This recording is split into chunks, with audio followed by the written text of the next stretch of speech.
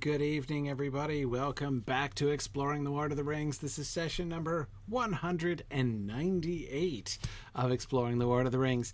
And having just discussed last time how difficult it is to count days in Rivendell and what exactly that may or may not mean, or have to do or not have to do with Elrond's Ring of Power, we are going to immediately start counting days in Rivendell.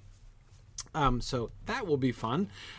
First, though, a couple quick announcements. So remember, our regional moots are coming up.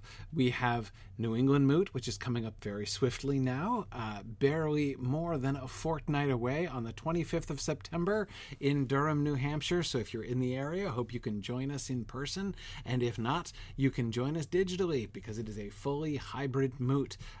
So I look forward to being able to have folks join us there either way. And then we have Middle Moot in Waterloo, Iowa on the 9th of October. That's those are the two that I've been talking about. We also have, another one which is coming up in November, early November, Bay Moot in Berkeley, which is happening in early November. And I wanted to just kind of put out an appeal for that.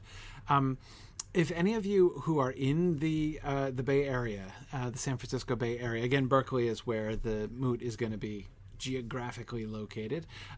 Anyone who's in the area who might be interested in volunteering to help organize that, I was petitioned by the team who's organizing that to just kind of invite people. If people are interested in doing that, if you are, then please just send an email to info@signumu.org, and we will pass that along to the moot organizers there in Berkeley, and we can get you connected there.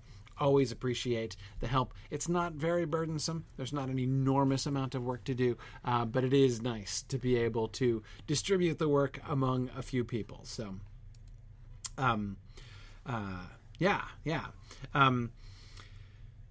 so those are the three moots that are coming up most imminently.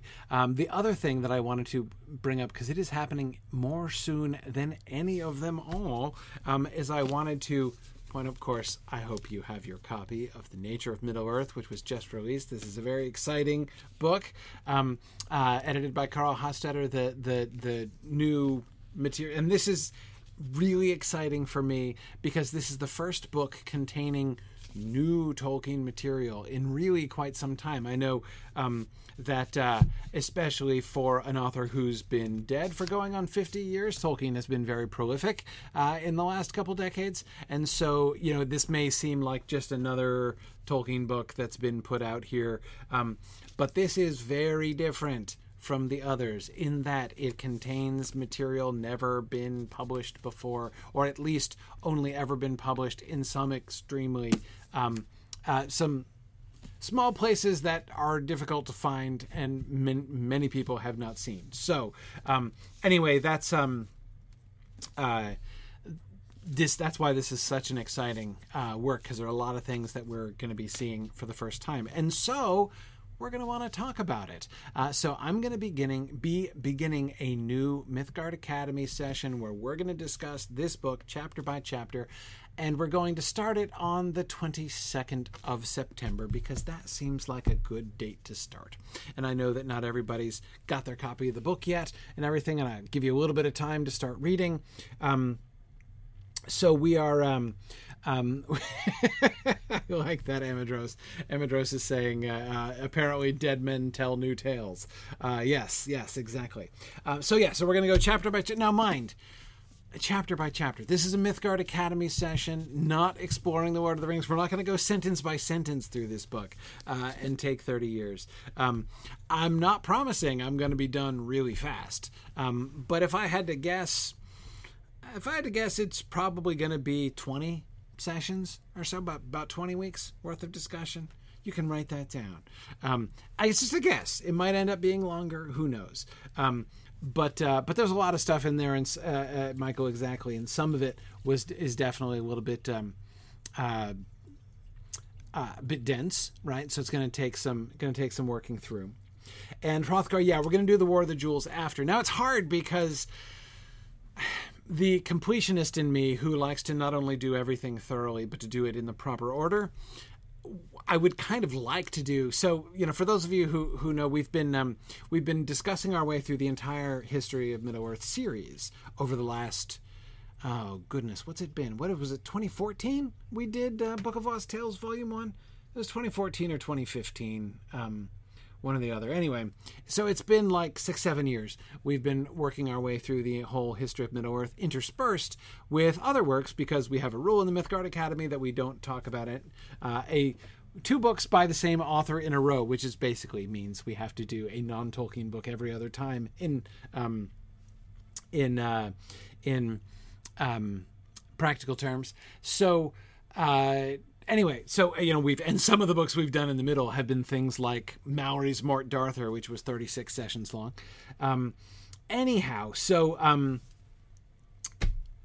We've done the first 10 volumes now of the History of Middle-earth. So we've got 2 left, The War of the Jewels and The Peoples of Middle-earth. And it was time to do, normally we would have been starting The War of the Jewels here. But then, the news was released that this book came out, and I was like, well, okay. So in theory, this is almost all of it stuff that Tolkien wrote very, very late in his life. So really, if we were going in sequence, I would wait until after we did The Peoples of Middle-earth and read this as it were a 13th volume of the History of Middle-earth. But I'm not that patient. I want to talk about it right now because it just came out and we're all reading it. And so, let's read it together. So I'm going to make an exception. We're going to jump the queue, and we're going to go straight to the nature of Middle-earth, because obviously that's really what we should do. So that's what we're going to do. We're going to start, as I say, on the Wednesday evening. So Mythgard Academy is something that's been happening since 2013, every Wednesday night. Same time as this, 10 p.m. Eastern time. We start Mythgard Academy, and we do discussions of books chapter by chapter. It's not sentence by sentence, so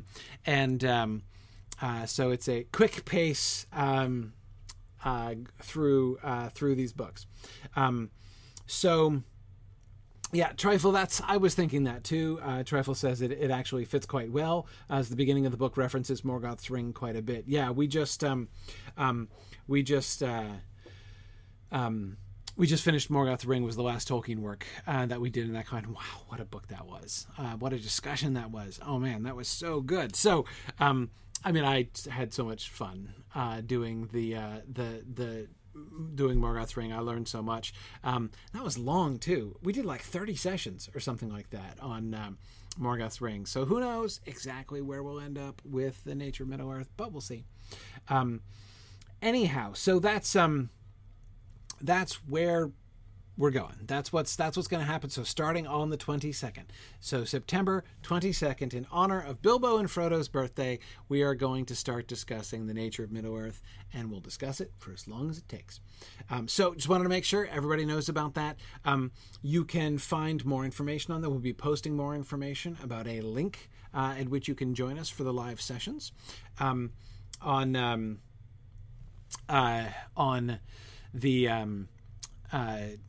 our webpage, on the Mythgard webpage, mythgard.org. You can also follow it if you're following it asynchronously. If you can't be there live for class, then you can follow it on the Mythgard Academy podcast. It's a separate podcast feed that we have for the Mythgard Academy. Or, of course, on YouTube, and we'll be, broadcasting it in all of the normal places. Anyway, so those are the things that are happening. Very exciting month this month here in September. Now, let's jump back into the text. And before we move on to the next passage, don't worry, I'm not reopening this slide exactly. But I got a question on Twitter, which I misanswered because I misunderstood the question at first. and so I wanted to loop back to it, and I thought it was apt because it really brought up something that we kind of skipped past, and like we can't have that, right? So,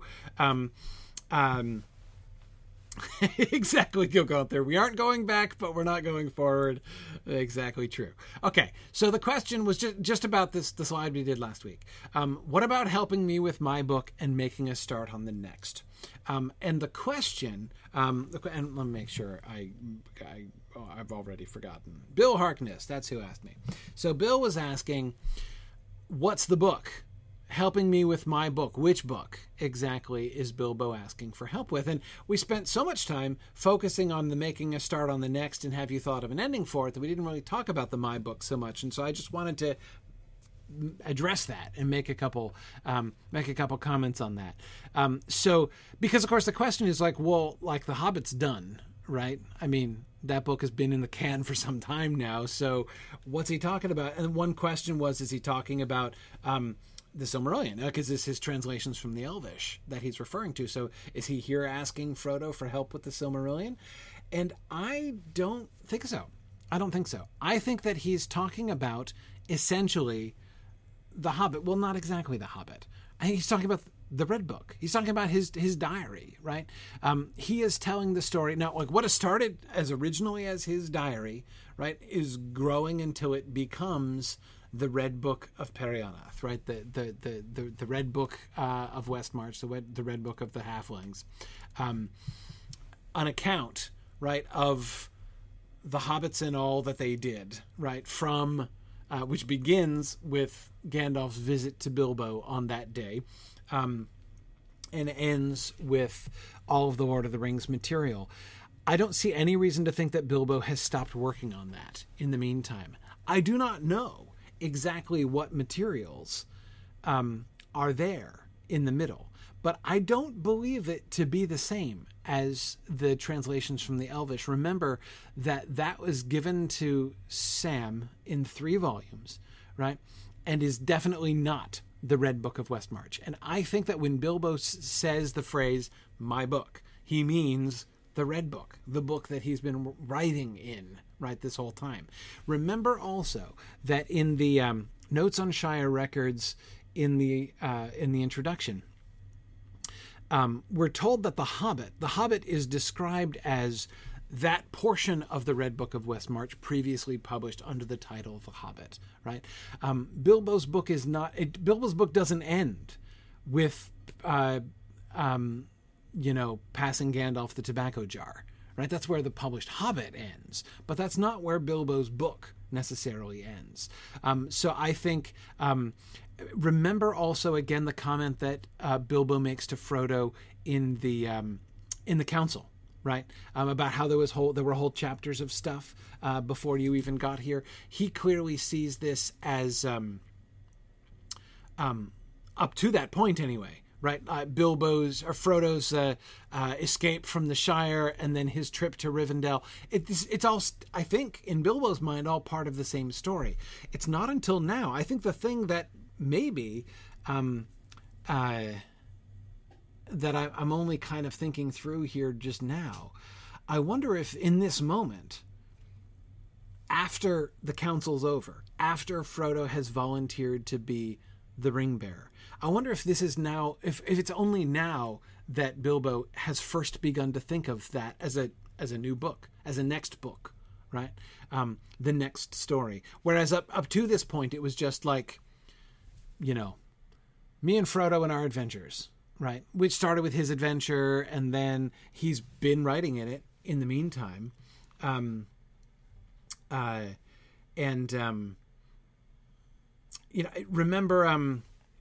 Remember one of the titles. Remember ahead to one of the titles that is going to appear crossed out, right? There and Back Again, and What Happened After, right? Yeah, exactly, JJ. Bilbo realizes he won't be a part of the story from this point on, so it'll be a sequel. Yes, but also I think that he now realizes after the council that this story is basically, he realizes that his own story was only a prequel, right? In the end, he didn't think of it that way at the time.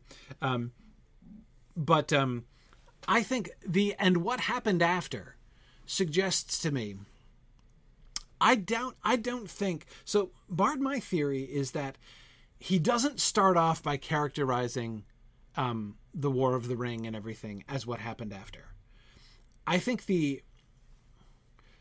almost certainly, right, those crossed off titles represent different stages of the book, right, as it's developing, as it's moving forward.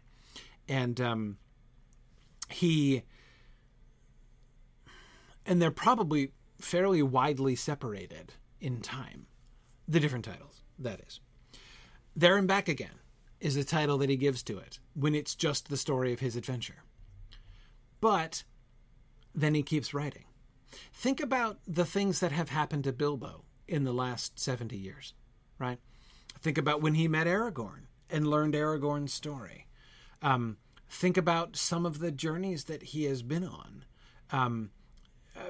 He did go back to Erebor, right? He's doubtless visited Rivendell before and talked to the elves. Think of some of the lore that he has begun collecting and the poetry that he's written, right? I don't doubt that over the last 70 years, he's been writing that stuff. He's been writing about that stuff in his book. And that's why he did that first cross out, right?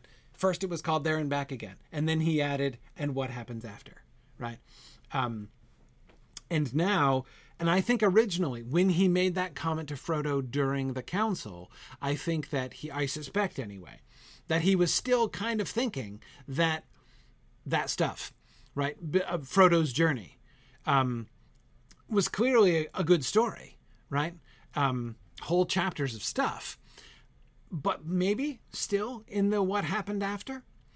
Had the ring been taken, been like, say the council had decided to send the ring, back to the Grey Havens with Galdor or something, as would seem fairly wise. Had they done that, then Frodo and Bilbo, ending their stories together in Rivendell, right? Ending in retirement in Rivendell, like it would have fit, right? It all would have been what happened after, right?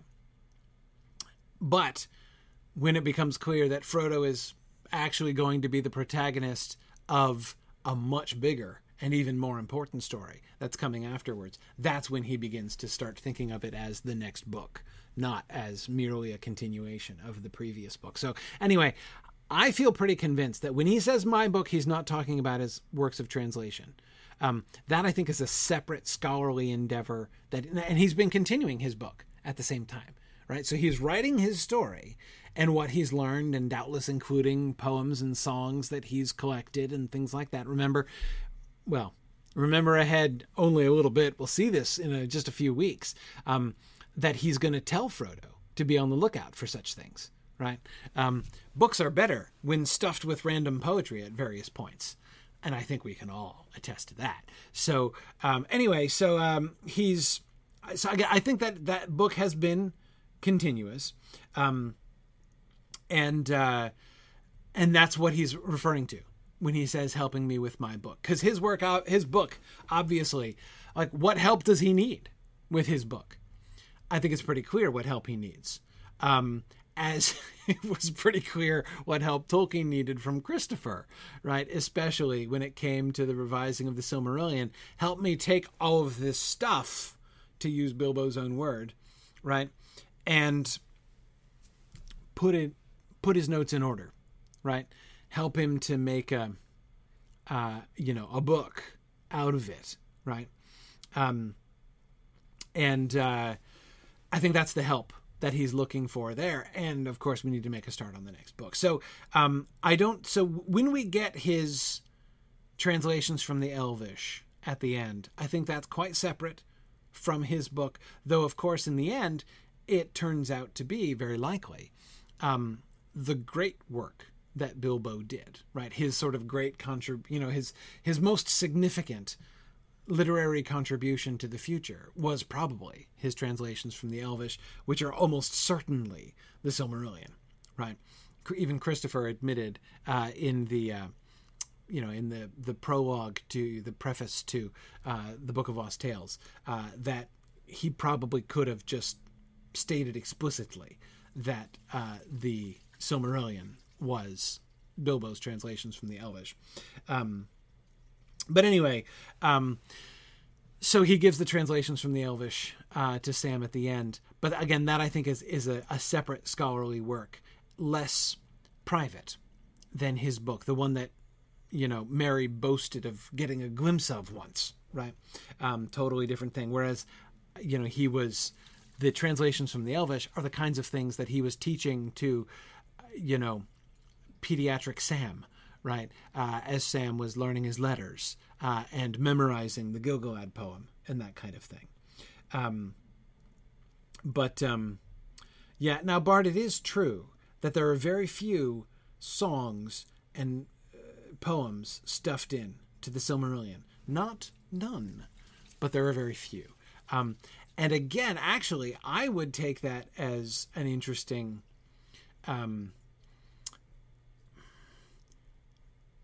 that would seem to me to fit with what I was describing. It's the Red Book. It's his book where he keeps bunches of fascinating things that he sees along. His book is going to be way more eclectic, right? Than this work of translation that he's packaging up.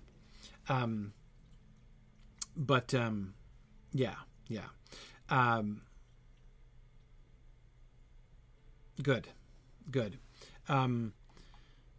Anyway, so that's my answer to the question about the what does he mean by my book? And it was an excellent question, so thank you, Bill, for putting that to us. All right. Time passes. Let's do it. For a while, the hobbits continued to talk and think of the past journey and of the perils that lay ahead. But such was the virtue of the land of Rivendell that soon all fear and anxiety was lifted from their minds. The future, good or ill, was not forgotten, but ceased to have any power over the present. Health and hope grew strong in them, and they were content with each good day as it came, taking pleasure in every meal and in every word and song. So the days slipped away, as each morning dawned bright and fair, and each evening followed cool and clear. But autumn was waning fast. Slowly the golden light faded to pale silver, and the lingering leaves fell from the naked trees. A wind began to blow chill from the misty mountains to the east. The hunter's moon waxed round in the night sky, and put to flight all the lesser stars. But low in the south, one star shone red. Every night, as the moon waned again, it shone brighter and brighter. Frodo could see it from his window, deep in the heavens, burning like a watchful eye that glared above the trees on the brink of the valley. Okay. Matt, it's pretty cool, isn't it? That describes the next few months of what we actually are in, right? We're a little bit behind that. It was October, of course, when he arrived in Rivendell. What gave me chills, Bjorning, was the reenactment that we did of the Weathertop attack at Middlemoot. We just decided we would do that at Middlemoot, and by chance, it was on the same day, the same calendar day of the attack on Weathertop. But anyway, okay. So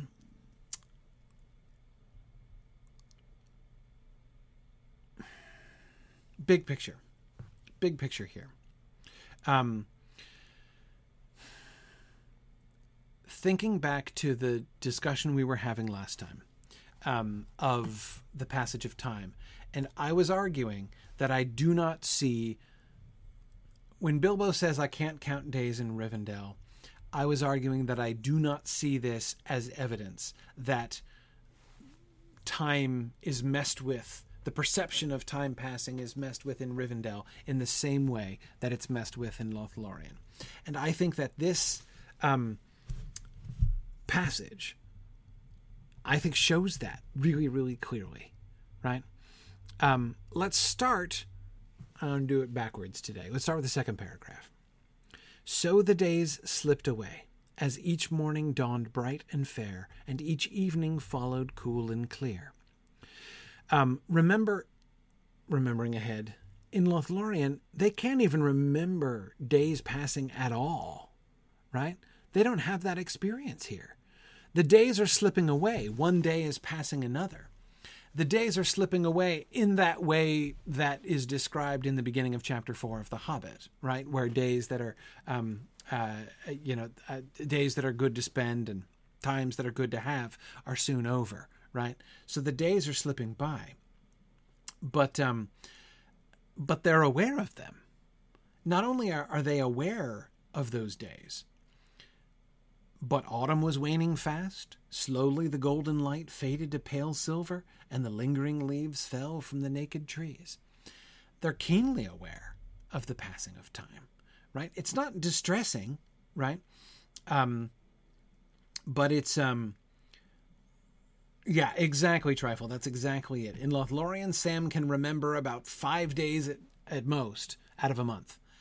We're certainly not getting that here. And you'll remember what triggers that whole discussion about the passage of time in Lothlorien is when the crescent moon rises. And Sam's like, what the heck?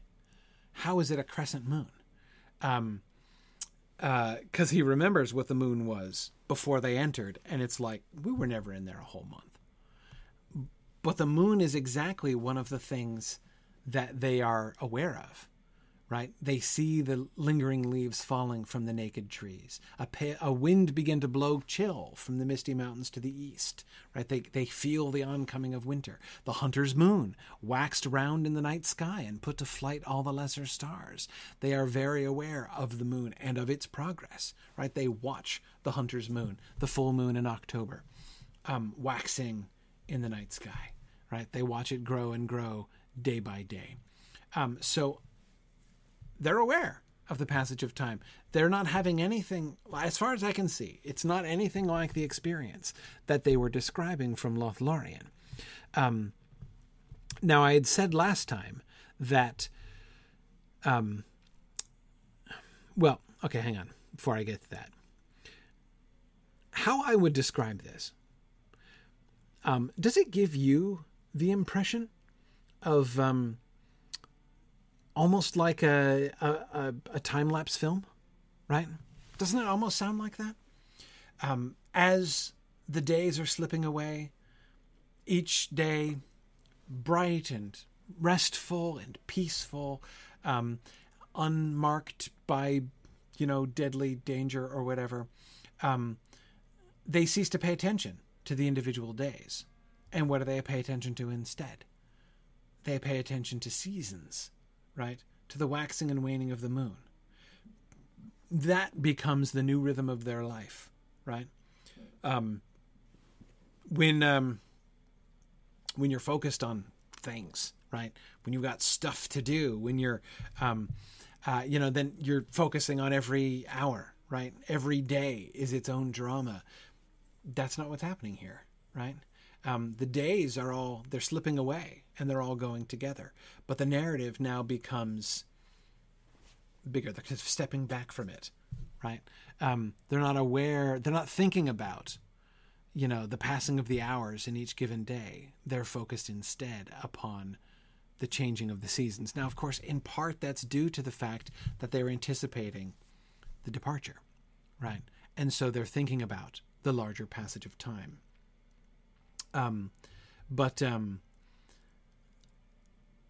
Yeah. And I agree with everybody who is saying how lovely this sounds and how desirable it would be to experience something like this. Bjorning was just saying, can you adults out there imagine being free of the sense of urgency that comes with adulting? It does indeed. I agree. Sound utterly lovely. And as Dora was just saying earlier, it sounds like a kid's experience of summer vacation so often, right? Though my own experience of summer vacation was much more Lothlorien-esque, really. I could swear that was never a full month. I could have said almost every year. Yes, both Kit and Nancy say retirement. Yes. Yes. I wonder. But I wonder. I don't think I'm ever going to have that a retirement experience. I don't see myself stopping what I do. But anyway, I mean, after all, we're going to still have the Return of the King to get through. Anyway, it is hard to retire from Tolkien professoring. That's actually true. Yeah, anyway. Yeah, it's I love the way that this paragraph captures that sense of peace, right? Exactly the kind of longing that so many of you are feeling towards this kind of peace, this kind of restfulness. And also, this is where, now going back to what I started to say before, last time I was talking about how I was arguing or suggesting that Bilbo's not counting days is due not only to just like some kind of influence upon him, or rather that what the effect had been was to give him something more of an elvish perspective on time. And I'm wondering if that's not what we're hearing here as well, that all of them are being given that, in a sense. Because notice, elves are not unaware of things. They celebrate things. We've seen that all the time. From Tra-la-la-la, I mean, in The Hobbit, it's very clear, right? From Tra-la-la-la all the way down to the delight and enjoyment of the sound that barrels make when they fall into water, right? All of those things, the wood elves, the elves that we see in different places in The Hobbit take delight in all of these things, small things as well as big things, right? And I think we can get a taste of that here as well. The days are slipping away, but notice, each morning dawned bright and fair, and each evening followed cool and clear.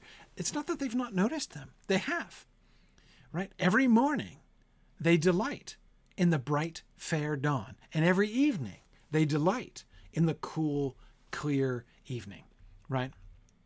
And yet they do slip away, and yet not one of the, they're not counting days. They're not focusing on the days. The very enjoyment of the mornings and the evenings of every day, leads them towards the broader enjoyment of the waxing of the hunter's moon, right? Of the waning of the autumn, right? And the changing of the quality of the light, golden light faded to pale silver. Yeah.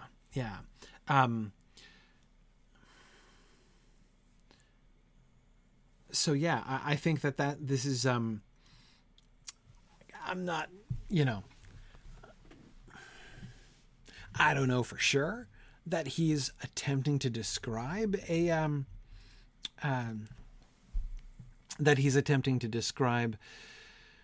elvish experience, but that's what it sounds like, right? Now, there is that southern star. But wait. Before we talk about that, let's go back to paragraph 1. Let's talk about paragraph 1, then we'll come back to the red star.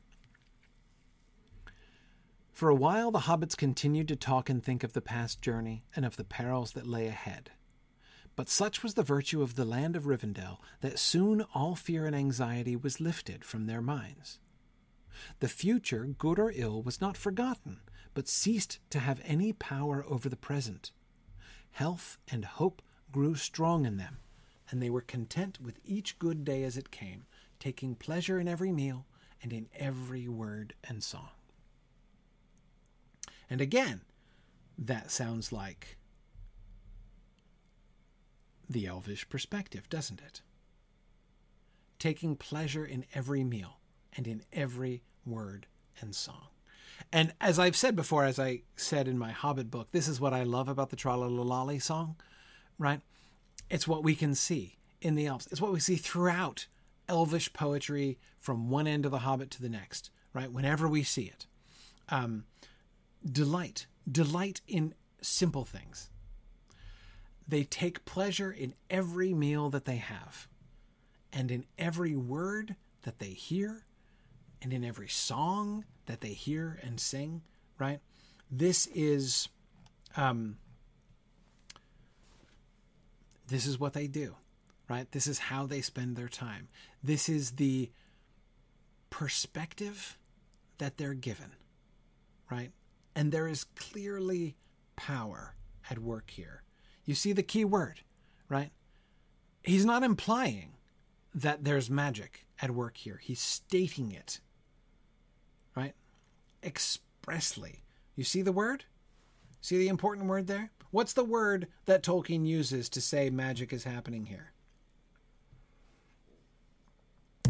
Those who know the Gospels in the King James will have an advantage here because it's the same word the King James translation of the Gospels use when they describe Jesus's power and virtues. Yeah, virtue. That's it. Yeah, his miracles, I was going to say, and I said virtue instead. Virtue, exactly. The word virtue means the ability to do something. This is an old use of the word virtue. We only ever use the word virtue as an opposite of the word vice, which we don't use anymore, except in a drug bust context, in which case it's kind of different anyway. There is a virtue in it. Let me give you an example of what I'm talking about from the New Testament. If you know the New Testament, you may remember the story when Jesus is walking through a crowd of people, and the woman who has the bleeding issue, right, touches the hem of his garment, and she's healed as soon as she touches him. And Jesus stops and says, "Who touched me?" Right? And the disciples are like, "Dude, everybody touched you. What are you talking about?" And Jesus says in the King James, "I perceive that virtue has gone out of me." Right? Meaning like something just happened. I can tell. Like a miracle was just done. Right? Fess up if a miracle just happened to you. Right? So anyway, that's the sense in which Tolkien is using the word virtue here. But such was the virtue of the land of Rivendell. And you will notice in other places, Tolkien will say, but such virtue was in it that. And the word virtue in that context is a synonym for power. Such power is in it. And power meaning the potentiality to bring something about. That's what virtue means in that sense. It's almost like potential energy. Yes, virtue comes up with Athelas. Exactly. Some are dried, they're dried, and some of their virtue is gone. Exactly. That's precisely the same usage. That's just right. Yes. So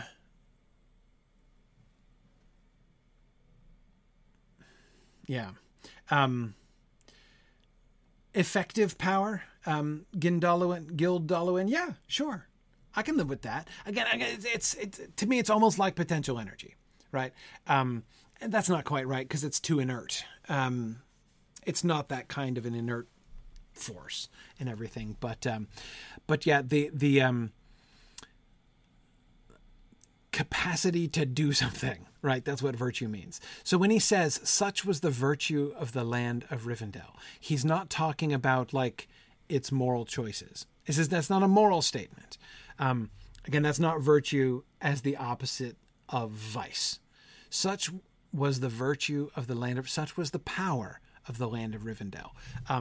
The land of Rivendell had the ability to do this, what does it do? It makes fear and anxiety lift from their minds. They are being acted on by the virtue of the land of Rivendell. He does not in this paragraph explicitly say that the virtue of the land of Rivendell derives from Elrond's ring. But I think that's pretty clear, that what we are seeing here is a pretty clear pointing to the fact that this is how Elrond uses his ring in Rivendell. Such was the virtue of the land of Rivendell, that soon all fear and anxiety was lifted from their minds. How does that work? fear and anxiety are lifted from their minds. Notice first, before we go on to that, notice the transition into it. For a while, the hobbits continued to talk and think of the past journey. Now, this is the transition out of the previous paragraph, right? Where they've just been talking, right? We end with Sam's Puddleglum comment, right? And then for a while, the hobbits continued to talk, which makes it sound like that day, right? Like for a while, like for another hour or two, maybe, the hobbits continued to talk and think of the past journey, right? And of the perils that lay ahead. It may also be in that first clause that he's pointing beyond that. Doubtless they did. That wasn't the end of the discussion that day, right? And it probably was not the last discussion that they had over the next several weeks about the past journey, their journey to Rivendell, and of the perils that lay ahead. But what's happening? Remember, oh, thank you, JJ. JJ was looking up some more examples. That's exactly right. Whether by some virtue in these sheaths or because of the spell that lay on the mound, the blade seemed untouched by time. Yes. It has great virtues. That is about Athelas again, but over such a wound, its healing powers may be small. Notice how he actually uses the word virtue and powers as functional synonyms in that sentence.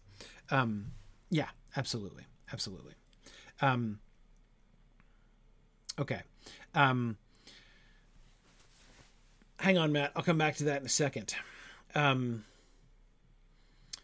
Because there are a couple questions to be asked, but let's not jump ahead. I already started jumping ahead, my own fault, to the cause of it. Let's instead look at the virtue, right? Look at the effect.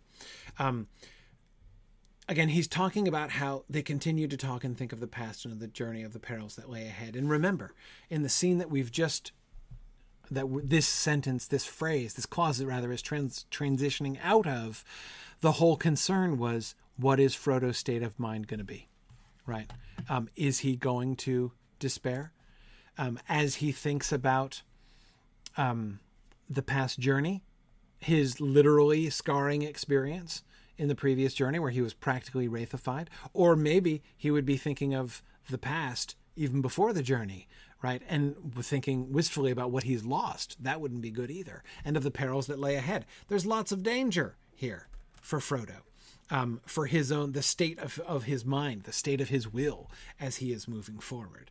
And we saw that being dramatized. We saw both Bilbo and Gandalf apparently quite sensitive to the state of Frodo's mind and attempting to help him, attempting to manage this. But such is the virtue of the land of Rivendell, that all fear and anxiety is lifted from their minds. So how does that work?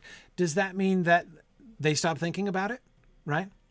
You stop thinking about scary things and anxiety-inducing things? No. The future, good or ill, was not forgotten, but ceased to have any power over the present. The future was not forgotten, but it ceased to have any power over the present.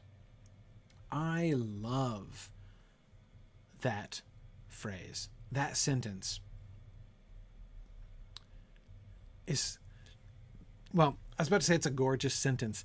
I don't mean it's especially gorgeous from like a syntactic standpoint or something, or particularly melodious, but as a concept, it's a beautiful, beautiful concept, right? Fear and anxiety. Fear and anxiety, both of them, are premised on the future having power over the present, right? Fear and anxiety, two different flavors, right, of concern about the future, right?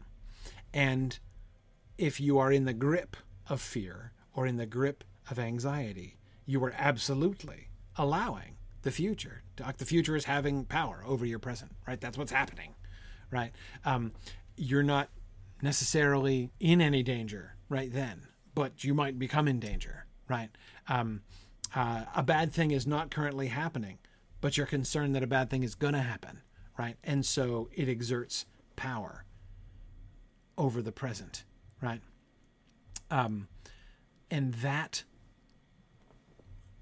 the virtue of the land of Rivendell breaks the power that the future has over the present. Doesn't make you forget. Doesn't change your mind about things, right? They're not being brainwashed or something, right?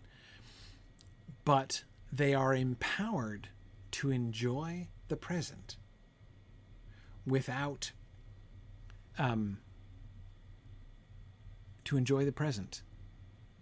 letting the future boss it around, right? Yeah.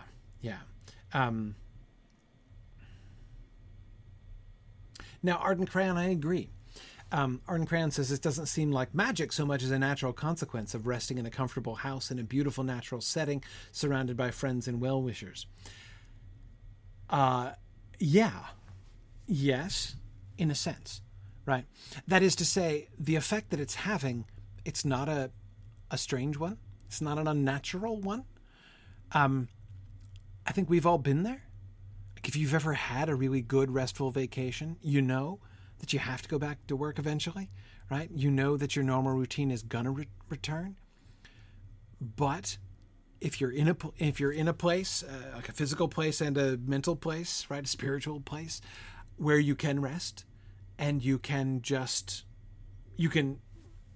put yourself there, right, where you're enjoying the present and not letting what's going to happen in a few days or a couple weeks or whatever. I hope we've all experienced that at some time or other.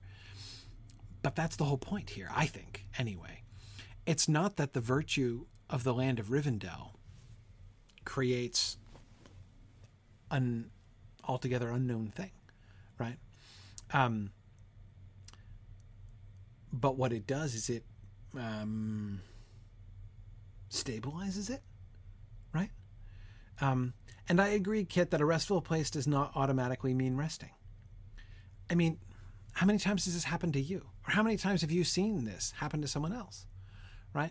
When they get so worried about what's coming up next that they can't enjoy the moment, right? Whether it's a small thing, like something that's going to happen in a few hours, and so you can't enjoy the time right now, or, I mean, this is a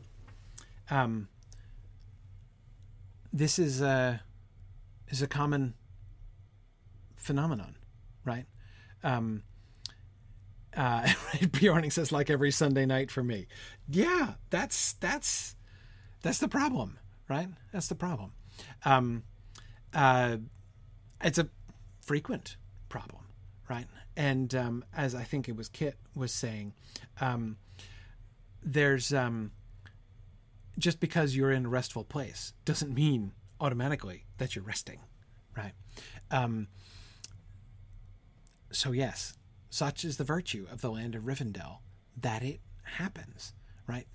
This peace is given to them. This peace is brought to them. All of them have this experience, even apparently Frodo, who does not forget. Imagine this. He has not forgotten the quest to come. That, yeah, I'm supposed to take this enormously now kind of, undertake this scary quest of taking the radioactive ring, into the heart of the enemy's realm and destroying it. He hasn't forgotten that. And yet, that idea doesn't have any power over the present. Health and hope grew strong in them, and they were content with each good day as it came, taking pleasure in every meal and in every word and song. Notice how it keeps getting smaller and smaller, right? Health and hope grew strong, content with each good day, taking pleasure in every meal and in every word and song, right? Of which there are presumably multiple words and songs per meal, right? Many meals per day, and many days over the course of their stay, during which health and hope are growing strong in them. All of this, right? The way that it works, it's premised upon what it's drilling down to, right? To take pleasure in every word. which enables you to take pleasure in every song, which enables you to take pleasure in every meal, which enables you to enjoy every day. Let the present rule, right?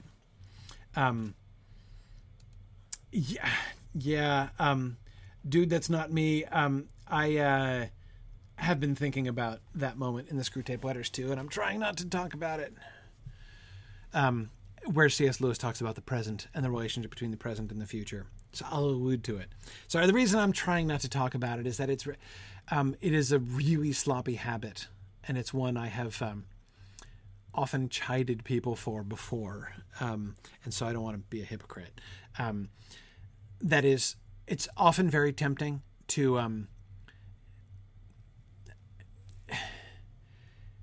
illustrate an idea in Tolkien with something from Lewis or vice versa, or worse, that's okay. Like, that's okay. That's not a bad thing to do necessarily, because they did sometimes agree about things.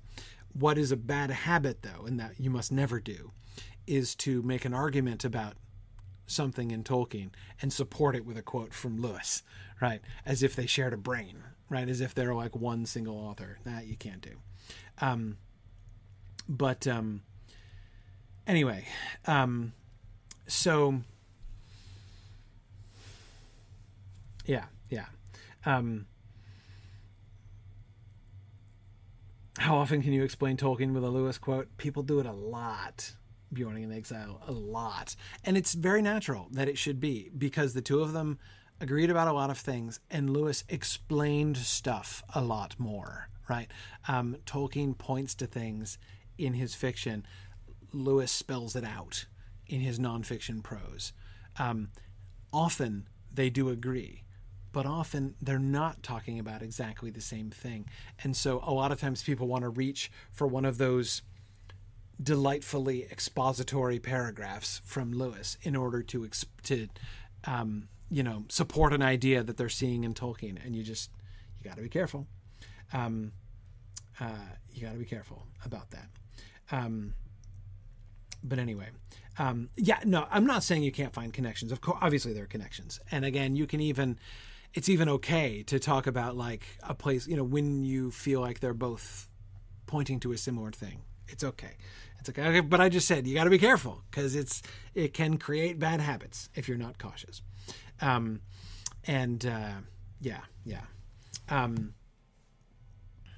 Anyway, okay.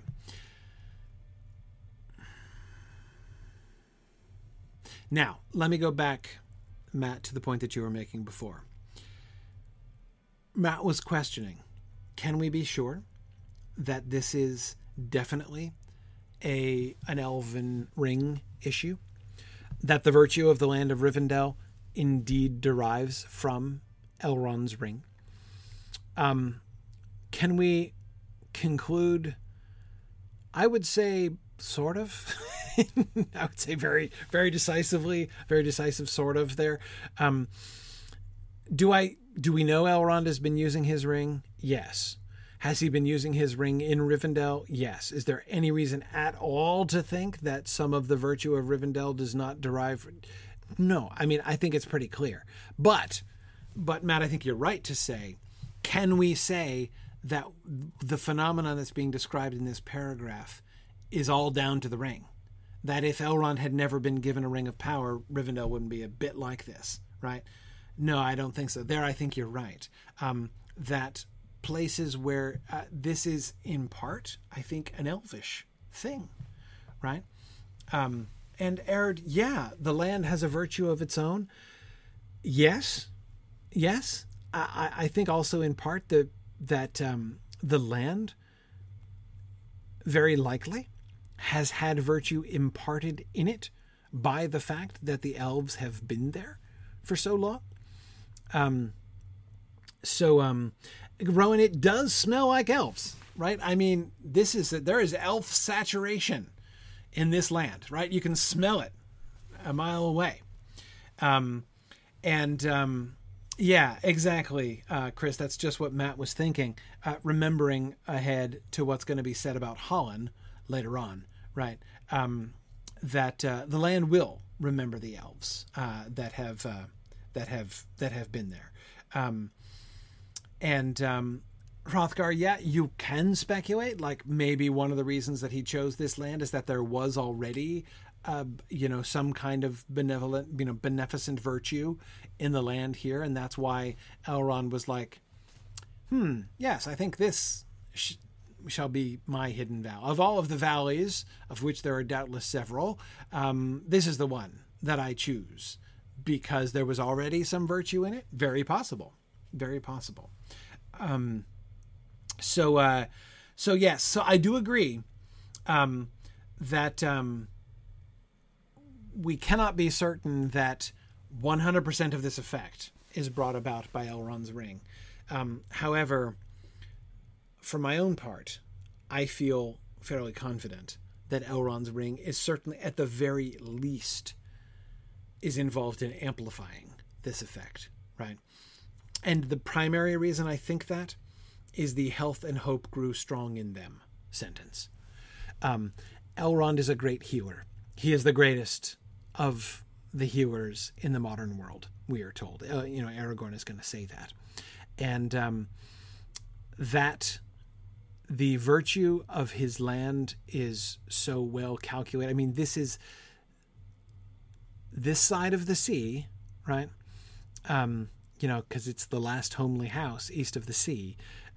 This is perhaps another sense in which it's the last homely house east of the sea, because this side of Elvenhome, it is the perfect place for recuperation, right? For convalescence. There is healing, not just physical healing, but spiritual healing. It's not just health that grows strong in them, but hope that grows strong in them, right? And that seems to me very calculated seems very calculated to accomplish what Elrond wants to accomplish. And I think that to me suggests that it's his direct and purposeful application of the Elven Ring that has led to this state of affairs, or again, at least at the very minimum, amplified it. I do think that just the High Elves living here for as long as they have would confer some virtue upon the land of Rivendell, even if he didn't have a ring. But I think that the ring amplifies it. I think that the ring very greatly increases that. And Bruenir, you're right. It does make you realize how badly Frodo was hurt at the end. Even Rivendell can't heal him. Yeah, exactly.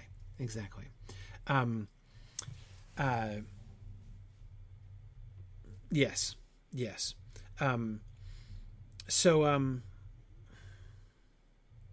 There's one other follow-up I was going to do to that. Health and hope. Last thing. Just back to this concept of them being given, while they're there, a kind of elvish perspective, right? That, too, strikes me as a natural element of one of the elven rings, right? What is the point of the rings of power? When Celebrimbor sets out to make rings of power, what does he do? What does it mean for him to make rings of power? His intention is to enable them to accomplish more perfectly those things which they, the elves, want to accomplish anyway, right? He is trying to up their game in doing the things that elves want to do.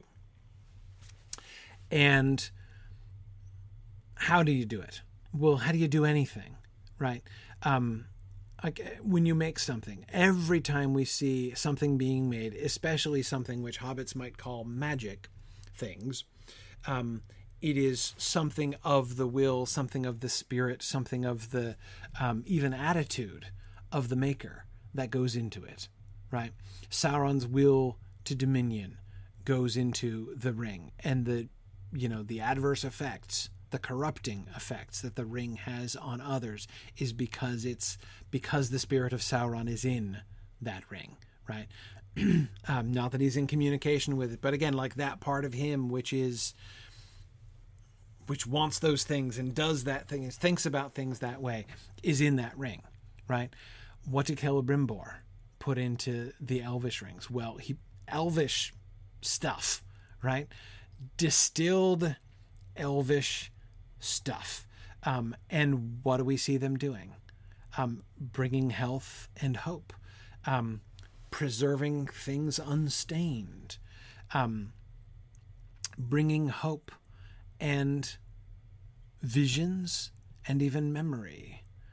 Yeah, all of those things we see being done, or we're told about, they're done by the Elvish rings. And those are all Elvish things, right? Those are all, again, like those kind of like distillations of Elvish desire, of Elvish virtue, of Elvish spirit. And so therefore, what would I expect in a place where the power of the Elven ring is being employed in this kind of way? I would expect for those who are there to have a kind of Elvish experience. I think we're going to see them have another kind of Elvish experience when they get to Lothlorien. But I think in both cases they're having one. And Nathan, I agree that this use of the Elven ring seems healthier than Galadriel's. I agree. But that's not very surprising, as Galadriel, I think, is very clearly the least healthy of the wielders of the Elvish rings, right? I mean, yeah, she's the one who's going to come closest to giving into the ring. She's the one who's, I mean, she's got problems. Galadriel has issues, right? Galadriel has issues, and issues of long standing. And they are not completely in the past. So yeah, we'll see that. We'll get there.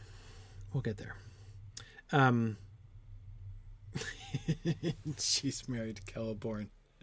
That's not one of her issues. I don't think. Yeah, I don't think so. Anyhow, okay. Last point. Back to the star. But low in the south, one star shone red. Every night, as the moon waned again, it shone brighter and brighter. Frodo could see it from his window, deep in the heavens, burning like a watchful eye that glared above the trees on the brink of the valley.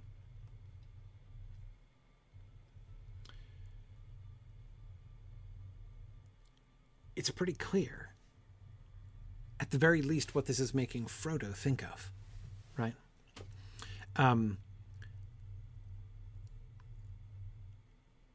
The red star shining in the south.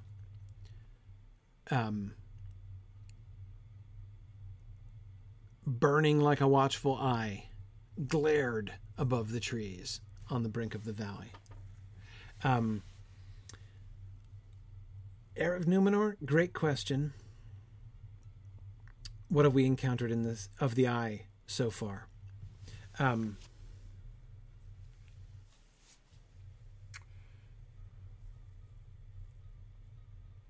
Yeah. Hang on a second. Hang on. Before we pursue that, Matt, I want to do your point because it's really interesting. He says, this discussion of the rings is getting us back to the idea of virtue, one that helps me understand the rings of power. It's a portion of their virtue that passes into the rings for good or ill. Dominion, rope-making, the magnification of the elves. Virtue is in some ways infinitive or self-restoring in the individual. If you want to make it a bigger thing, you pass your virtue into the ring, a passing of real personal power into an object. It then has the virtue within it in a way the elven rings don't. Yes. I do think Matt, the other thing that really helps me with the idea of like making magic, the passage that I always think of, is when it's Haldir, isn't it, who's giving them their cloaks and says that we put the thought of all that we love into all that we make. It's not just yourself, right? When you're an elf and you're making something which a hobbit would consider a magical item, a work of craft, you're not just putting yourself, your own virtue, into it. You are also putting some of your love and thought of other things into it, right? And Sauron's approach was different.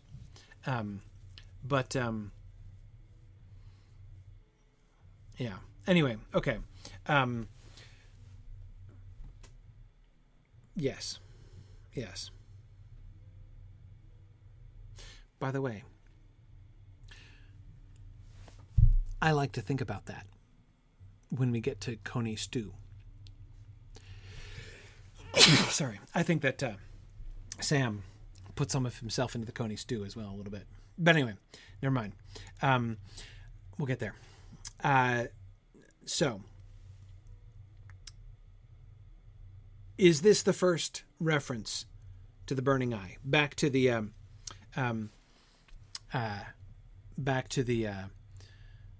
star here.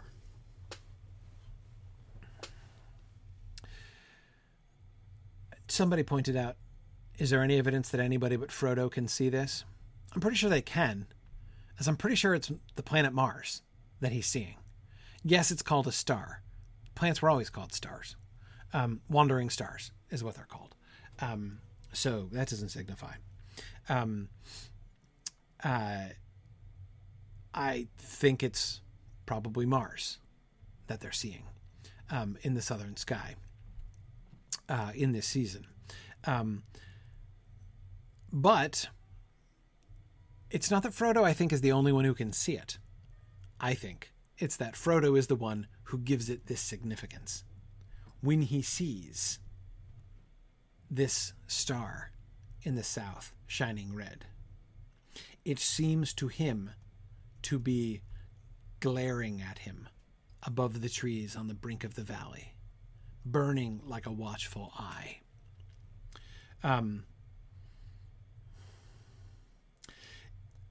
Okay, so I say, well, Michael, I'm not sure I agree. Michael says if it's just Mars, it seems odd to mention. I don't think it's odd. Like, it fits exactly into the context. In fact, it's the next natural progression, right? From morning and evening to the seasons, right? Autumn waning fast and winter coming in.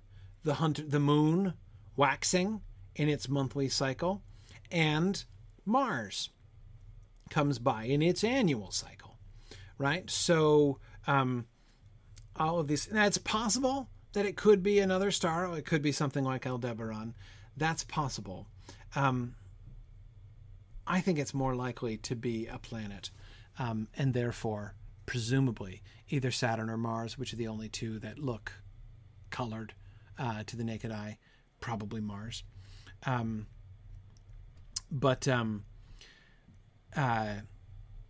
Is Mars and mentioned anywhere else in the books? No. Is Mars associated? We have any reason to think that Mars is associated with war in Middle-earth? No.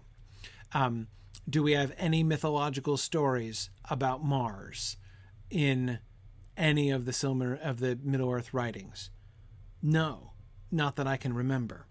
Where Mars fits into the medieval model, Green Great Dragon, that I can tell you. Mars was in Fortuna Minor. That is to say, it is the lesser bad thing, right? It is a sign of ill omen. Yeah, it pops up every year, so it's not like, oh, it's autumn, oh no, that's misfortune strikes again. Like, it's not that, but its influence is bad. The worst, of course, is Saturn, That's in Fortuna Major. And the influence of Saturn brings about things like the downfall of kingdoms and earthquakes and stuff like that. Mars just brings things like falling down and breaking your neck, you know.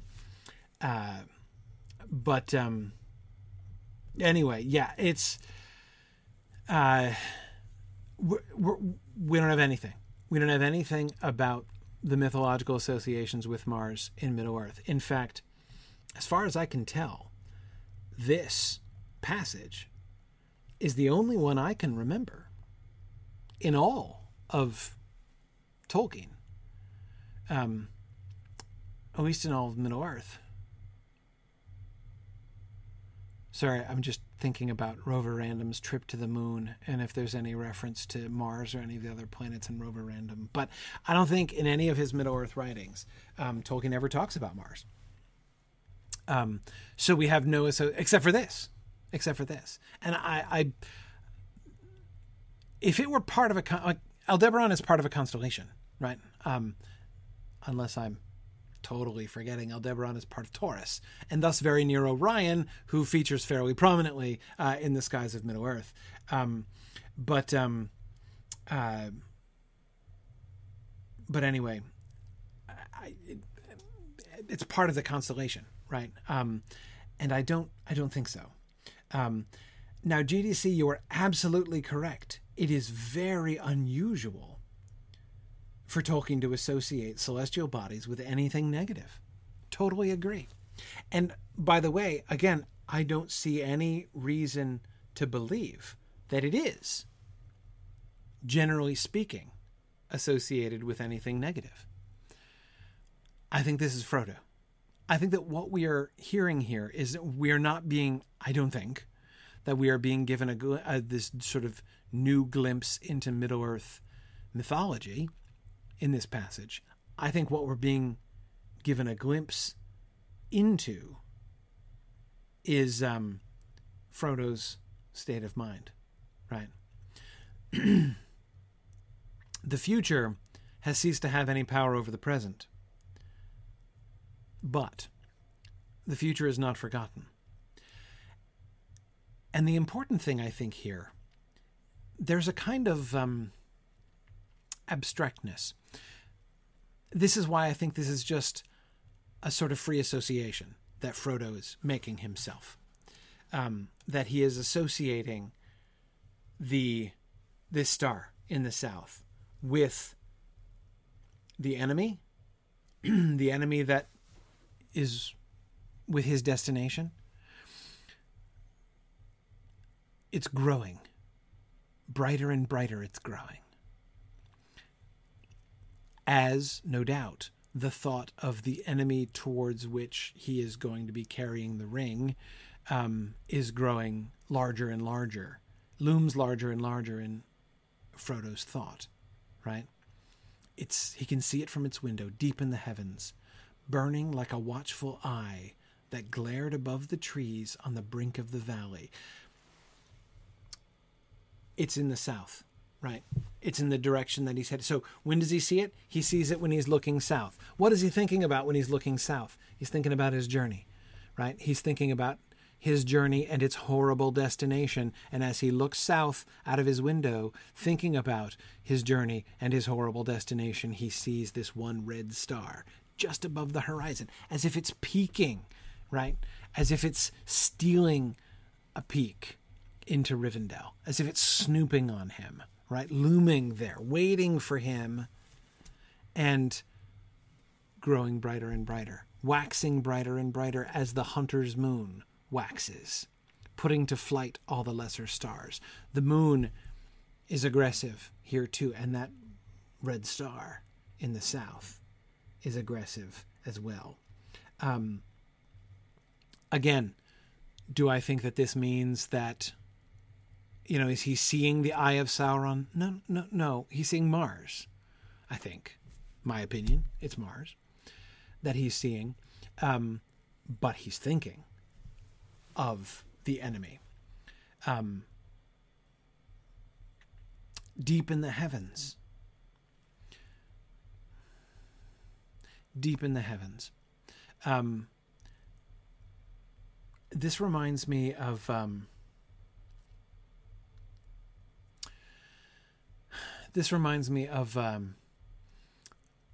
various Silmarillion passages.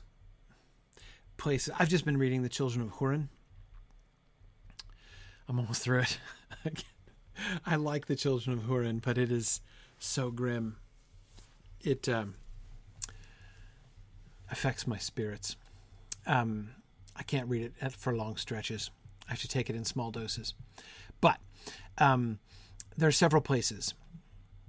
There in the Athrobeth, which I've been thinking about for Silmarillion Film Project reasons, where they talk about their enemy. They talk about Morgoth, right, back in the First Age. And occasionally, when some of them are going to be like, so, you remember this is one of the gods that we're fighting, right? We're probably not winning that long term, right? Like, I doubt we can really take the open field against him and expect to win, right? Frodo seems to me to be having similar kinds of thoughts, right? Deep in the heavens. He has undertaken to try to bring about the downfall of Sauron, right? He's been around for thousands of years, right? I mean, yeah, he's small potatoes compared to Morgoth, no question, right? But still, Frodo's small potatoes compared to Beren and Luthien and, even Turin and the others in the Hall of Fame, right?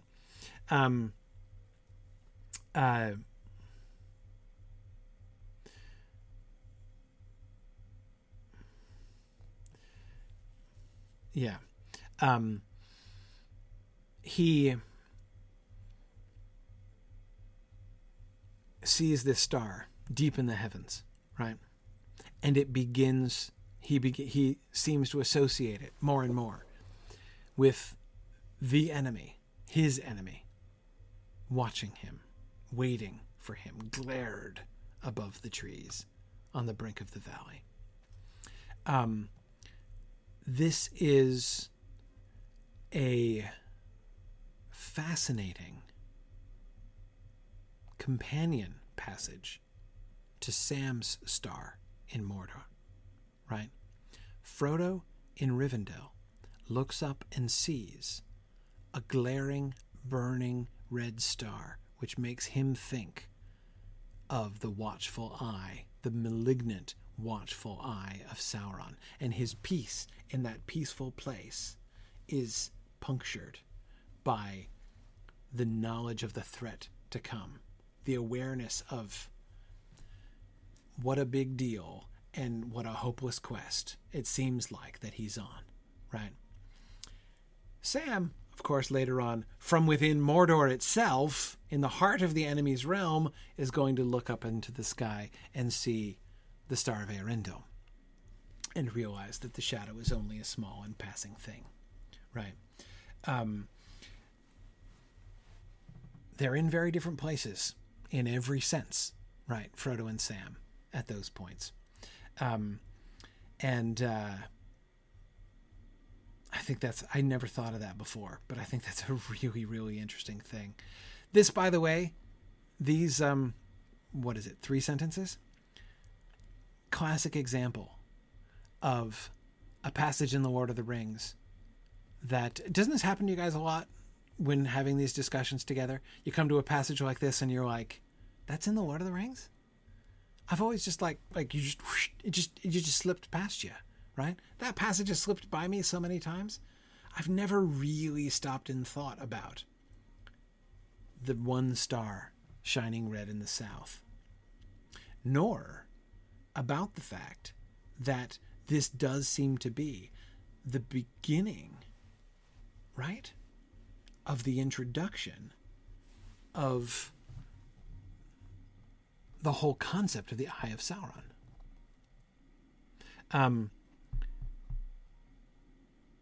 Does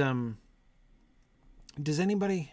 So, did anybody find any examples we've had Bombadil's eye seen through it, right? In a kind of foreshadowing, comical, vague and alarming, right? Comical but alarming, of his blue eye shining through the ring as he holds it up, right?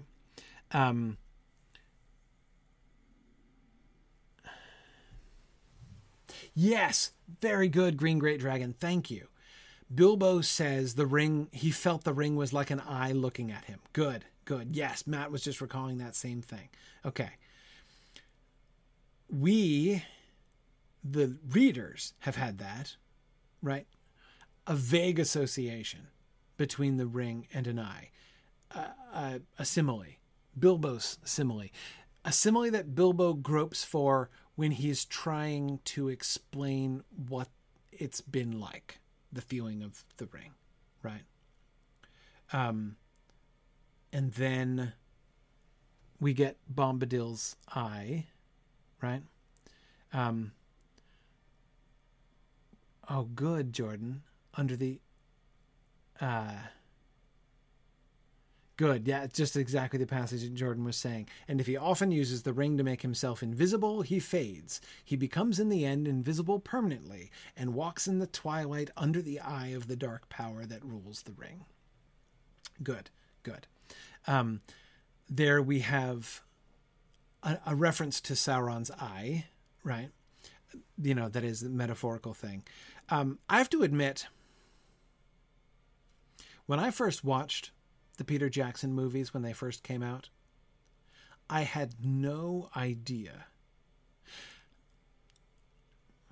Part of me, when I was watching the Jackson films, was going through and being like, that's going to take a lot of explaining, right? Like, I was kind of going through and thinking about like all the things I'm going to have to explain or re-explain. Misconceptions I was anticipating that people were going to come away from the film with. Like one that I was correct about, for instance, was the origin of orcs. The whole slime pit thing and Saruman's speech that he does, which was really confusing. And I'm like, oh man, people are going to be super confused about where orcs came from now, right? Which is confusing enough, goodness knows, right? Anyway, I never saw come, but there were several things that I would, had I known it, spend the next 20 years of my life explaining or trying to correct misimpressions that the films had created.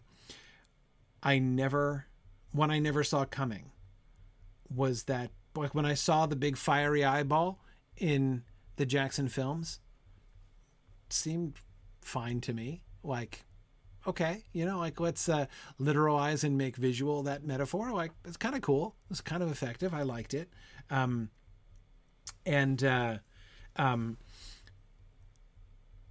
That people would come to think that Sauron was literally the form of a flaming eyeball, like that's actually him, and that like that's Tolkien's concept of him. I never saw that one coming. I never saw that one coming. But anyway, okay, so the eye.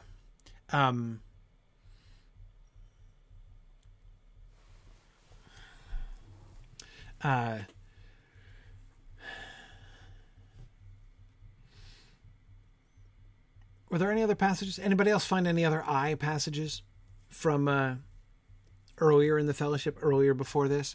We've got the Bilbo's sensation of it being like an eye watching him. We have Gandalf's speaking of wraiths walking under the eye of he who rules the ring.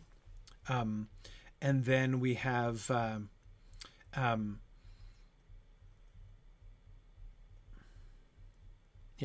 and then we have this passage, burning like a watchful eye, another simile, right?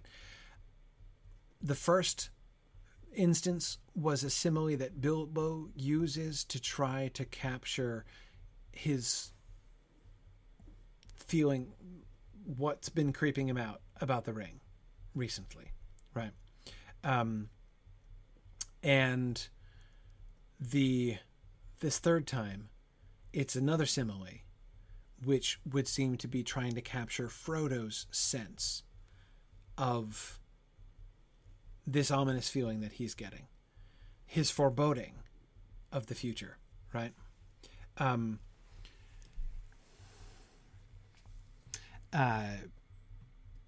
in the middle, we have the eye being referred to by Gandalf. And there he's just, the way that he uses it there is quite casual. Like it's an idiom. Like that's a normal expression. Like under the eye of, like this happening under the watchful eye of somebody or other, right?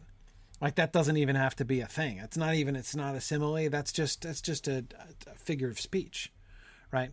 Like while somebody is not just looking, but while somebody is watching you. But it associates that kind of watchfulness, right?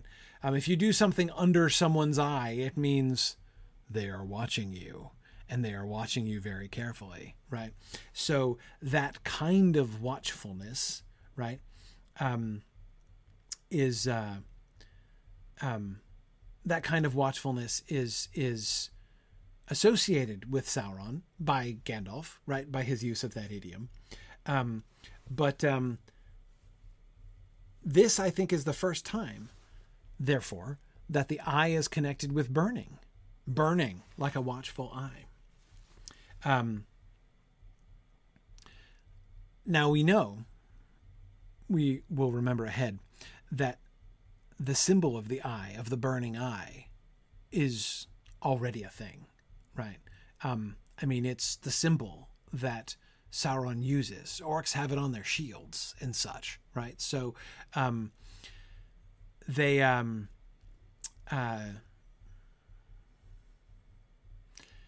anyway, so Frodo is not inventing it here. Like, it's not like, this is what Frodo thinks and it catches on later on. No, rather he is having a kind of, this is something like foreknowledge, right?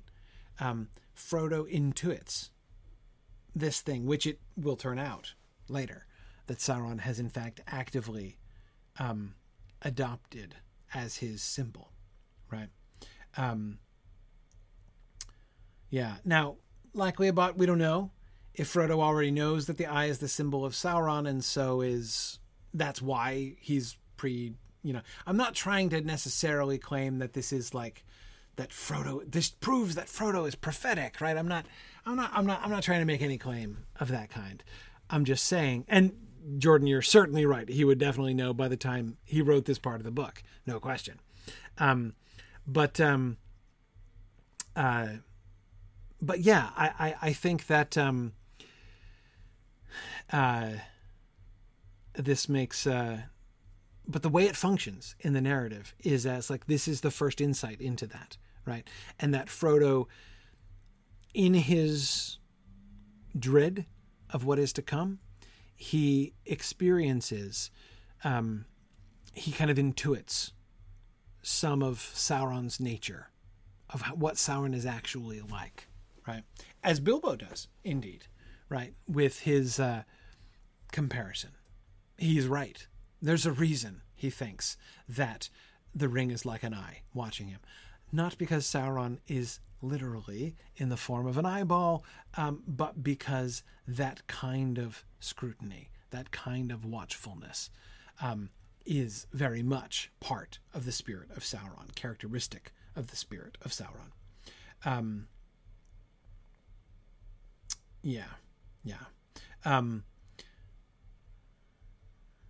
Okay. I think we should end there. We will, next time, we will talk about the reports of the scouts, and begin the process of moving towards the departure from Rivendell. But no, it's almost December. That's true. It's almost December. We're leaping forward to December next time. All right. Thank you, everybody, for joining us today. We're going to it's field trip time. So we're going to do our field trip, and we're going to look at Gundabad, which is very recently released by Standing Stone. Their depiction of Gundabad is really fascinating. So we're going to look at that tonight. Thanks for joining us, and I will see everybody else next week. But good evening, Valori. How are you? Welcome back. Thank you. It's good to be back. I'm excited to see more Gundabad today. Yeah, That's for sure. It's going to be good. So I think what we're going to do is we're gonna stable master it. Yes, because right. We're finding a paucity of milestones up there in the Wells of Langflood so far. So let's head on up. We can stable master from Bree to, I always forget the name, the dwarf name that begins with an A, which is there. Hang on, it's in my notes. Anak Khurfu, yeah. Anak Khurfu, that's the one. Yeah. Yep. So we'll go there, and then it's we'll like Anak Suleiman from the Mummy movies. right. And then we can head to that would be the other stable. Yeah, we can use the stable master there to just head one step up. Okie dokie. All And right. every time we talk about the Eye of Sauron in the sky, I always get that Alan Parsons Project song stuck in my head. Wait, which one? Eye in the Sky. It's called Eye in the Sky. Eye in the Sky, yeah. Although I personally think the song is about being a DM, because you're telling people not to cry and to stop lying to you, and you're not changing anything for them. So, Right. Yeah. DMs, right? Right, pretty much. Yeah. I have to add that to my Tolkien playlist, I guess. Right. I never thought of that song in that context. Okay. I have taking songs out of context. It's great. Like Halloween's coming up, and I'm putting stuff in here like watching, private eyes are watching you, and when you walk away, you take a piece of me with you. I'd like that belongs on a Halloween playlist because reasons. Well, for like zombie associations or something? Probably. Okay. How else should I take it except wrong and badly? Right. Sure, I understand. Okay. Where is Anak Suleiman or whatever? Anak Khurfu, there it is. All right, traveling. Off we go. Lovely. Other side. There we go.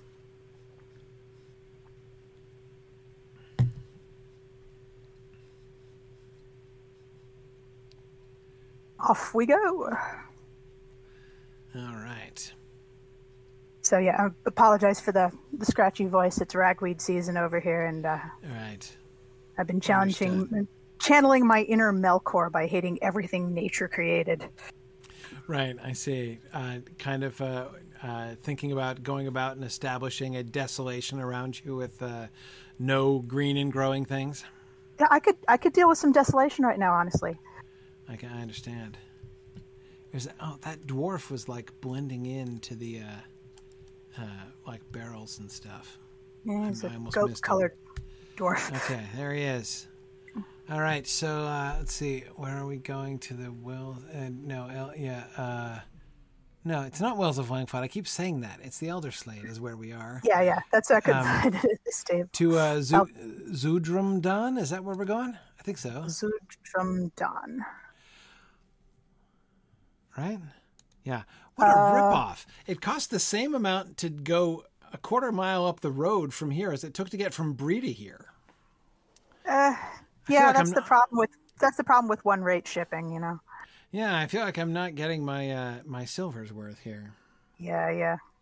It'd need like a Lotro Metro card. Yeah. It's like we only paid for the A and B zone. Right. But now we're going to the C zone, so we literally have to buy another card. Exactly. Okay. And let's see what time. Oh, it's dawn again, isn't it? Yes. Excellent. So yeah, exciting. It's always nice when daylight cooperates. Sure is. Okay, so this over here is there we are. I want to stand out a little bit so that those Yeah. columns aren't in the way. Okay, all right, here we are. Ooh. Here we are. So Valari, first thing we were noticing is that we get standard yield Angmarim architecture. Yeah. Right down in the like due west across the little mirror from us, right? Yeah. And It's so shiny though. and there's another one. Oh, I can't see it well from here. Down over to the right. So there's a couple of those. We'll try to explore those a little bit more thoroughly, but okay.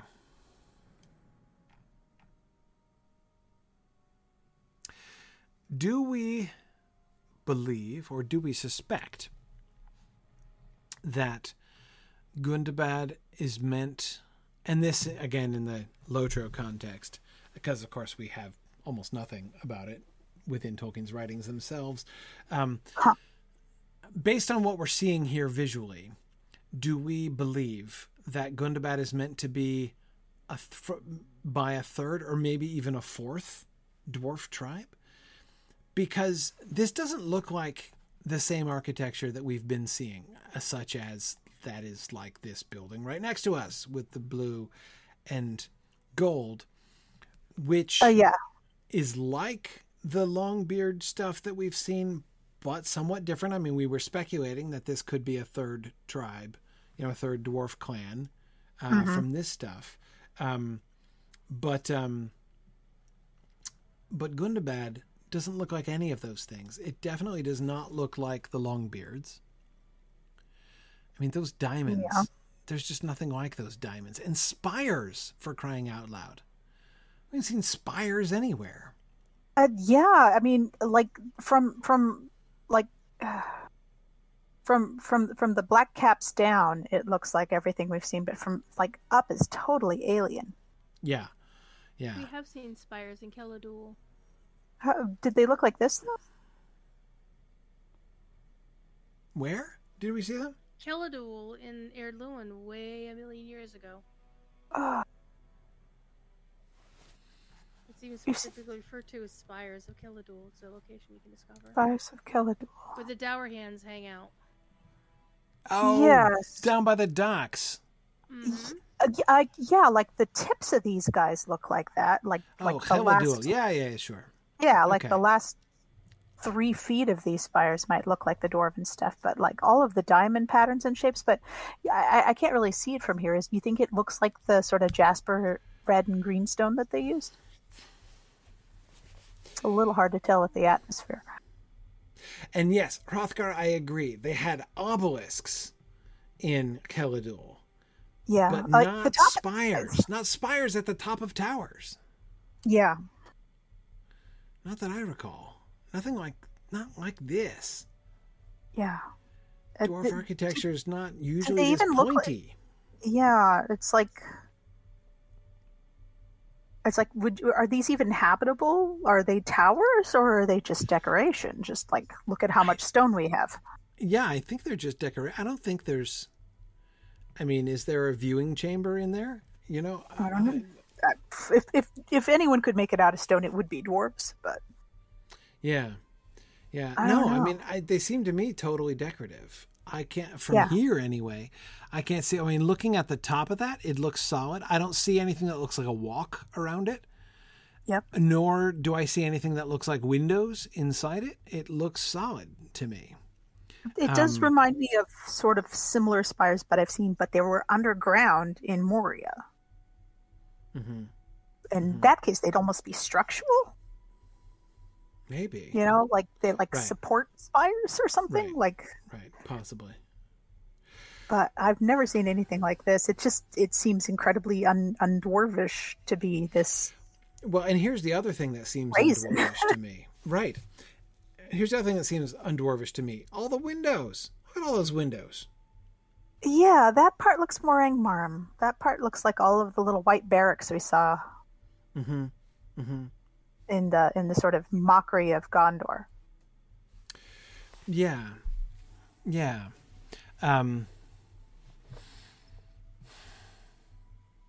Yeah. Parveen But, has like- an interesting comment in Twitch chat, though. What's that? It says this is the original spot where Durin, father of the Longbeards, first awoke. They would say that this is why the buildings are more unique as a quote-unquote holy site. It does remind me of like in stone temples in like like Kuala Lumpur or something like that. Yeah, and we were talking about the similarities between this and that that Tibetan place. What was it again, JJ? You gave us a picture last week. That huge Tibetan palace. Especially the windows do kind of look like that.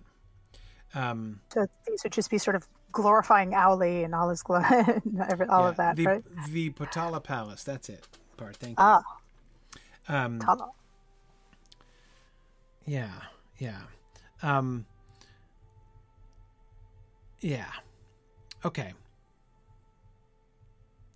But here's the thing about windows. So, again, looking around behind. You notice what we don't see? Windows. Of almost any kind. And that's been true of most of the dwarvish architecture that we've seen. Especially above ground. Especially above ground. Like they will sometimes have, window slits and stuff like up in, the 21st Hall, right? Letting light in as is described in the book. Yeah. But most of the dwarf structures are darksome holes, right? Mm-hmm.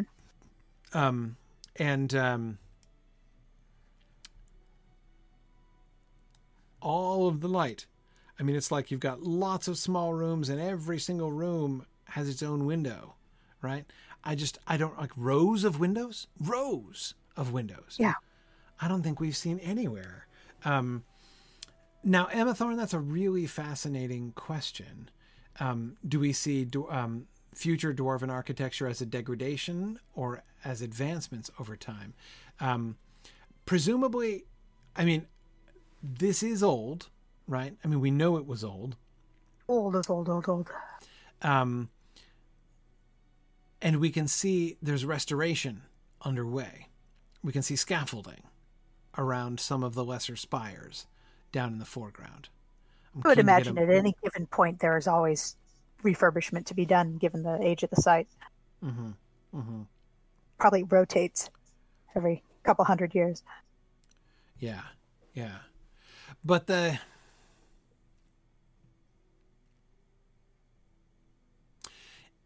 if it's old.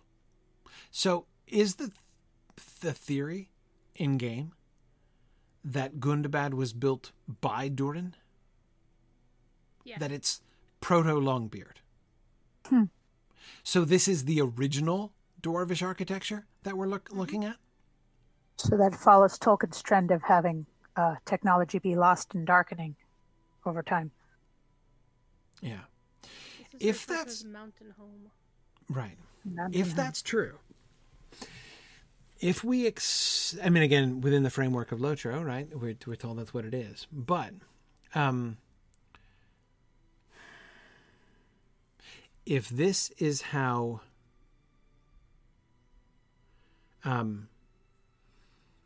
yes, Hrothgar, that's exactly what I was thinking. If we're to understand that this is something like the first buildings ever built by dwarves, right? I mean, if that's what we're Yes. talking about here, we're talking about Durin's awakening. Yeah. Durin's original house.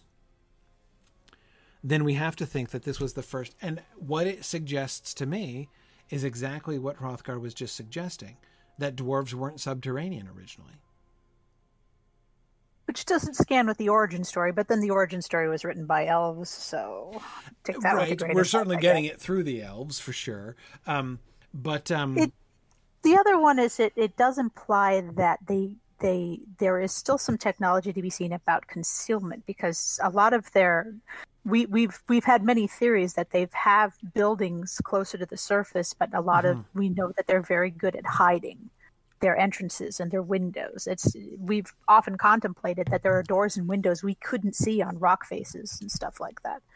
So it could just be that at this point they hadn't had the technology on how to cleverly conceal their dwellings just yet. Or had no need to, Yeah. or desire to, because Yeah.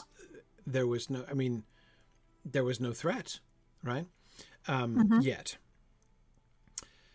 Yeah, it looks very idyllic up here. It doesn't look like a place that's under siege or... The only evidence in the text we get, so I mean, in the origin story of the dwarves in the Silmarillion, we get, we're told that the dwarves are kind of put into storage underground, right? It's at least indoors, right, where they're made by Aule, and then they're kind of put into storage underground. But that doesn't really tell us, like, what was, where did Durin live after he woke up, right? That doesn't tell us anything about that. The only place that I can think of where we get any kind of,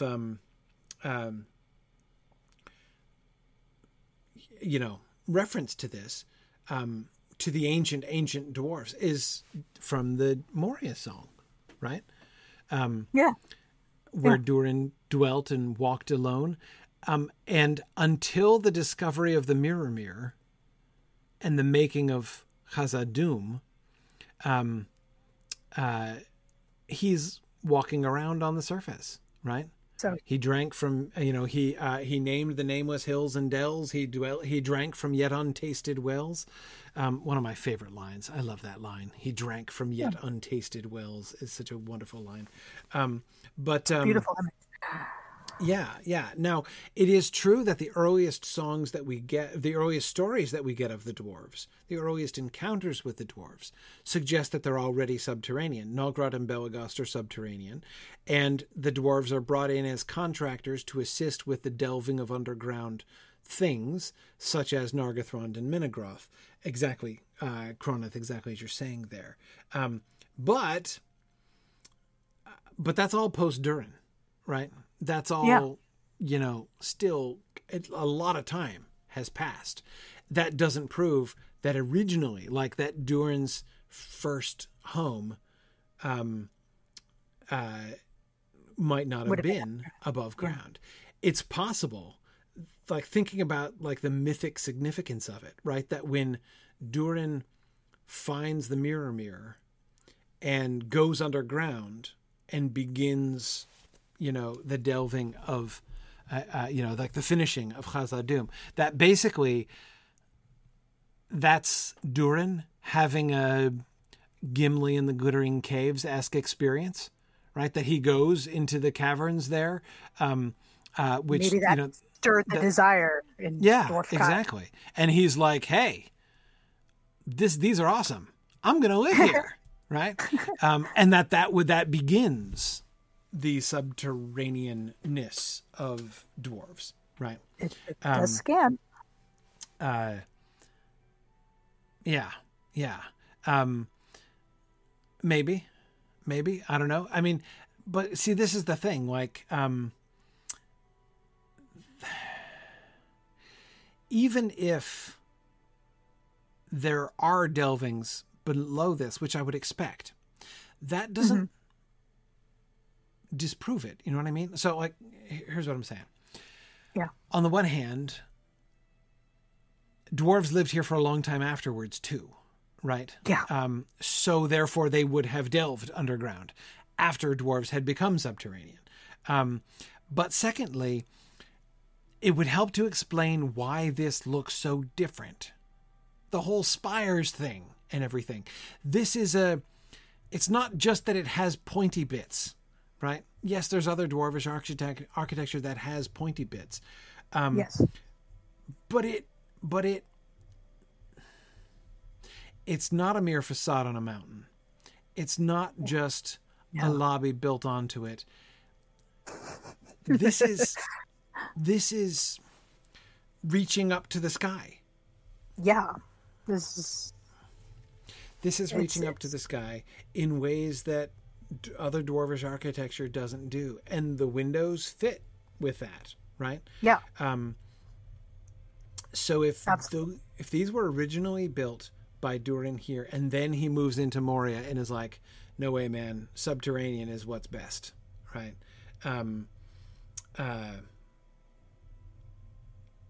Yeah.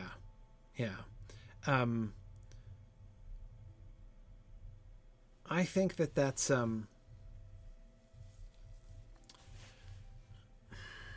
think that works. I think that would explain it. That would explain what makes this city look so different. And you know what else it explains? Like, rather, just seeing this explains why what I thought was so weird before, which was the dwarvish towers and walls and things on the edge of the cliff above, what's it called? Framsburg. Yeah. I was like, why are they building this conspicuous on the, sticky outy thing? Yes, right, yes. Sticky outy thing on the cliff, which didn't even have the excuse of being, the outer lobby of an underground thing. That wasn't even a thing. It was just built. It was just walls and towers built on the edge of the cliff to be visible, right? Yep. And now it makes more sense, right? Because it's like Gundabad. It looks like, it has the same visual effect of Gundabad. So it's an imitation, in a sense, of Gundabad. It doesn't just say, hey, y'all, dwarves live up here, so don't get any funny ideas about expanding up to the top of the cliffs. Top of the cliffs are taken. Right? No, I'm not saying it doesn't say that. It does say that. I'm saying it doesn't only say that, right? In addition, it also says, hey, Gundabad, ahead, right? This is the edge of the kingdom of the Gundabad dwarves.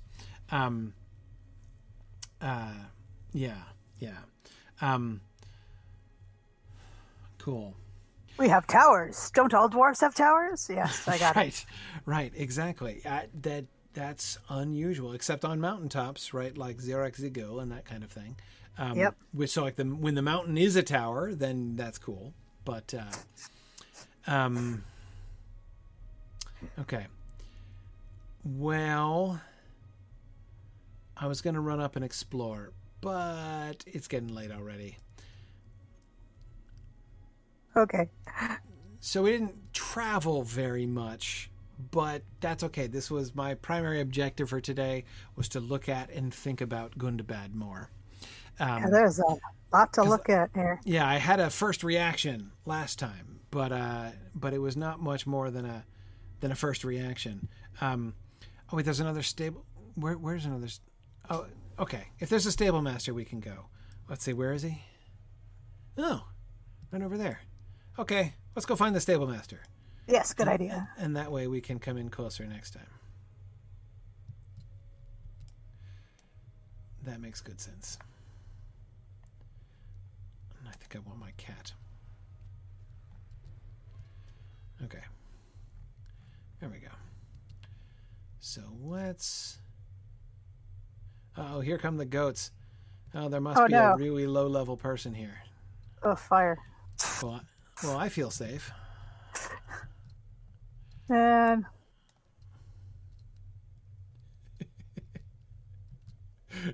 Oh, Bardo is with us?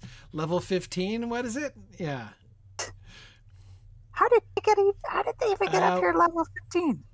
Yeah, no, so they... okay. Well, Bardo, I'm surprised you lasted that long. I joined... Was it Emily who was earlier saying that she was surprised that the butterflies weren't attacking you? Now it makes sense. I'm sorry, Mythgard is not liable for death or dismemberment due to level. Yes, due to extreme level discrepancies. Oh, now this is fun, but I'm not looking. I'm not looking yet. I'm going straight to the stable master. Pointy bits. It's pointy bits. Not even looking there, and that's not where the stable master is, though, right? That's an enemy encampment. It's an enemy encampment. We're going to continue on. There's a dragon, and don't mind us. We've got a conspicuous pair of feet. We've got like a little Ozymandias reference here. And oh no, wait, I missed it. Missed it. There it is. He's in here somewhere, hidden amongst the ruins. They put up a beacon for us. That's nice. That was Dwarf nice. candles are awesome. Yeah, dwarf candles Okay. are much more useful than I'd given them credit for. Okay. Drengle. Drengle.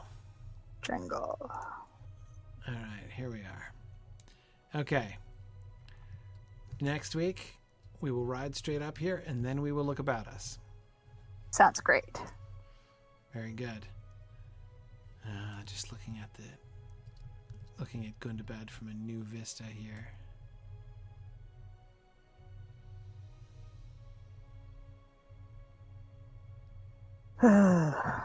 Okay, next week.